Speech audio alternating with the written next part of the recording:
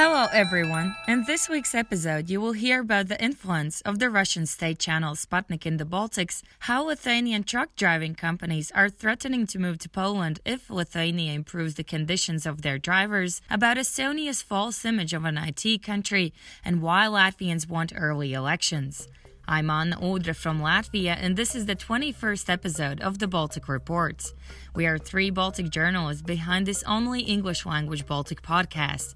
With me, Marian Menni from Estonia and Jill Squarwood from Lithuania. So if you like what you're hearing, please support us. You can donate through fixer.press website. So what was going on in the Baltics last week?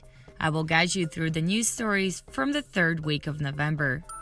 Russia's state-owned outlet Sputnik has achieved quite a bit of success in the Baltics, and it happened thanks to Facebook. This is according to a Latvia-based digital forensic lab run by the Atlantic Council. Just to remind you, Sputnik International is the network of online and radio outlets operating under the umbrella of the Kremlin-owned TV channel Россия Сегодня, or Russia Today in English. It was established in 2013 by the executive order of the President Vladimir Putin. Sputnik's mission is to secure the national interests of Russian Federation in the information sphere, and it does just that. Its presence in the Baltics demonstrates the Kremlin's desire for restoring influence in the region. Facebook plays an important role here because the social media platform acts as the primary driver of traffic to each of the three Sputnik Baltic websites. The number of followers has been growing for each Baltic state's Sputnik Facebook page since they were created in 2016. It appears that Facebook pages engage a significant number of local audience, while the websites attract mostly readers from Russia.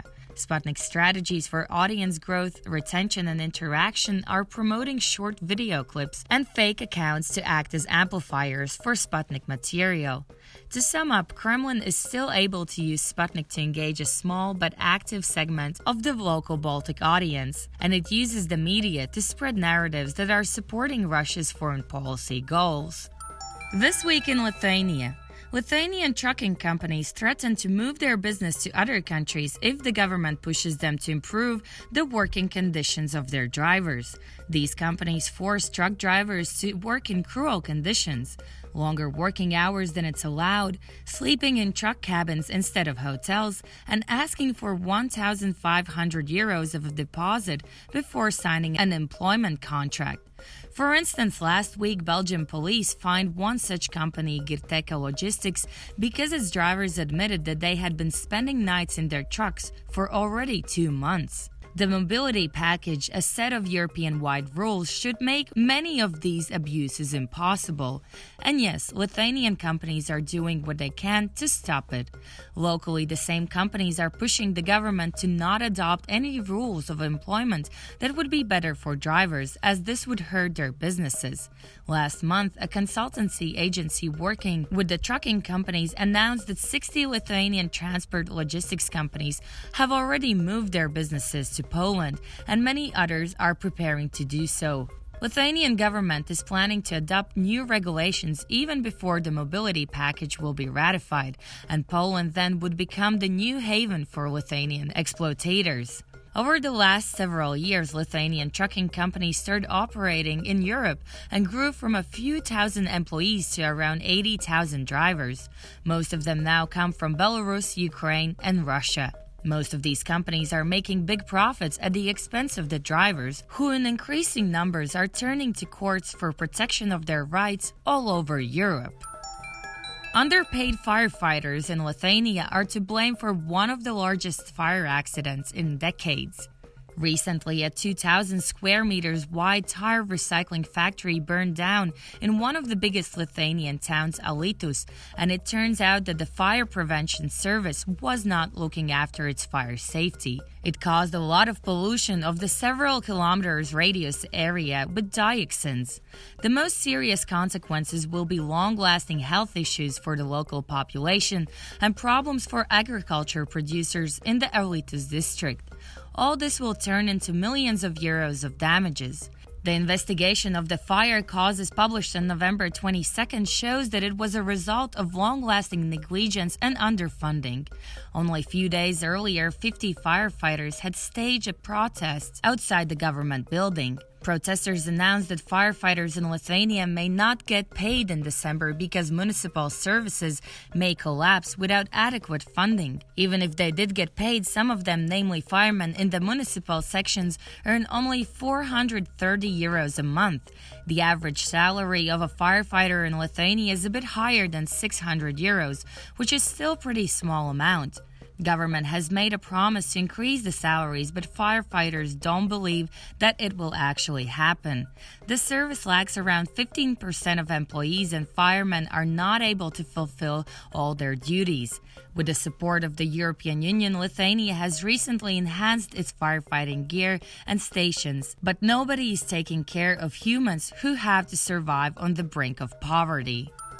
This week in Estonia, Estonians created Skype over 15 years ago. Even earlier than that, in the 90s, all the Estonian schools were connected to the internet.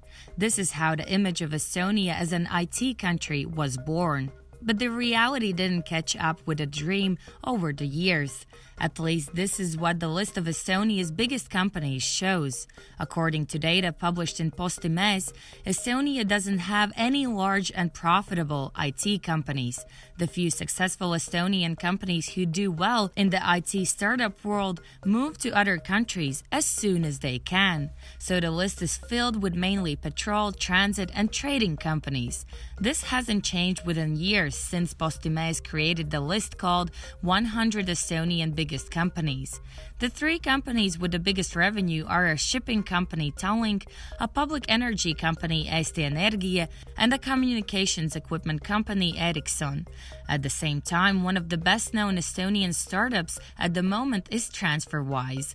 The company providing online money transfer service won the most prestigious awards in the field, the UK Tech Award, far away in London. TransferWise is now registered in the UK and therefore officially is a British startup. So what's left in Estonia then? While the rest of the world is looking into more innovations, Estonia seems to be stuck in the 90s, at least based on the list of the biggest companies.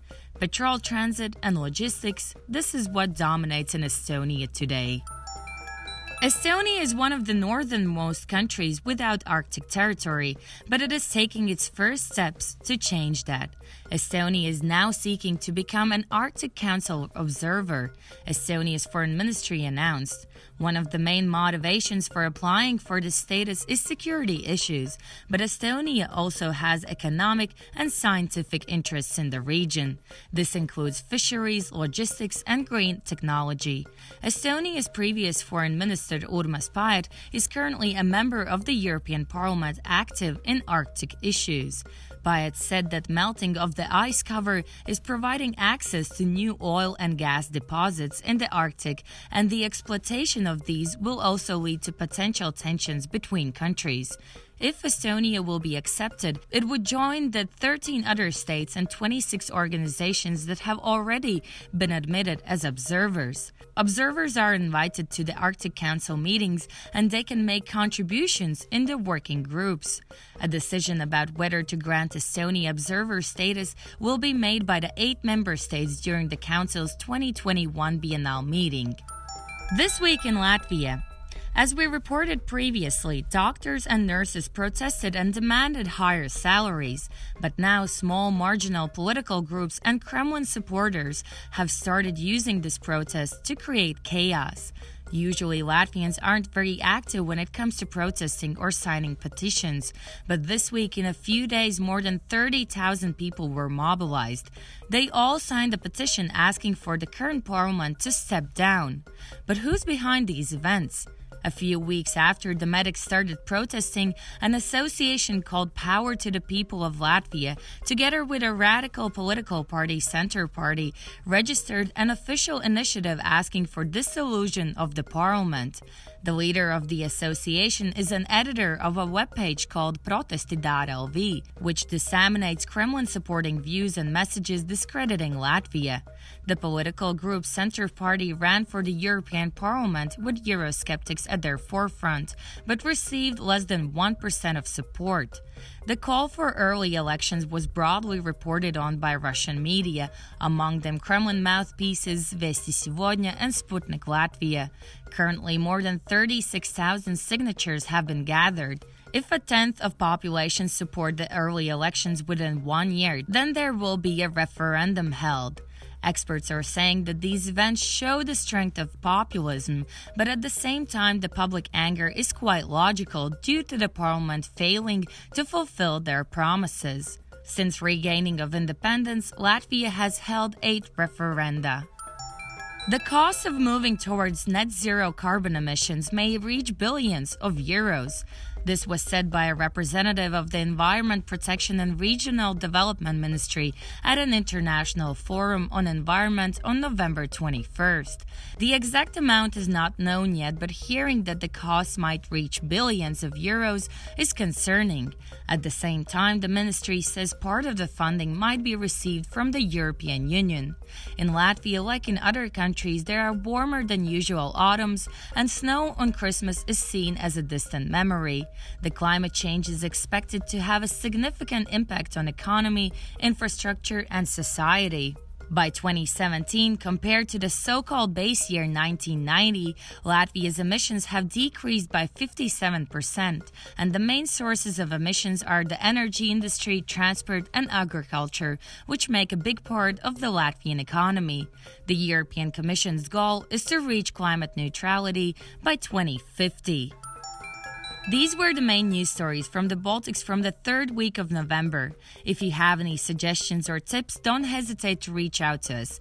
And don't forget to follow us on Facebook or Twitter. You can do that by looking for fixers.press. Thank you for listening. Until next week.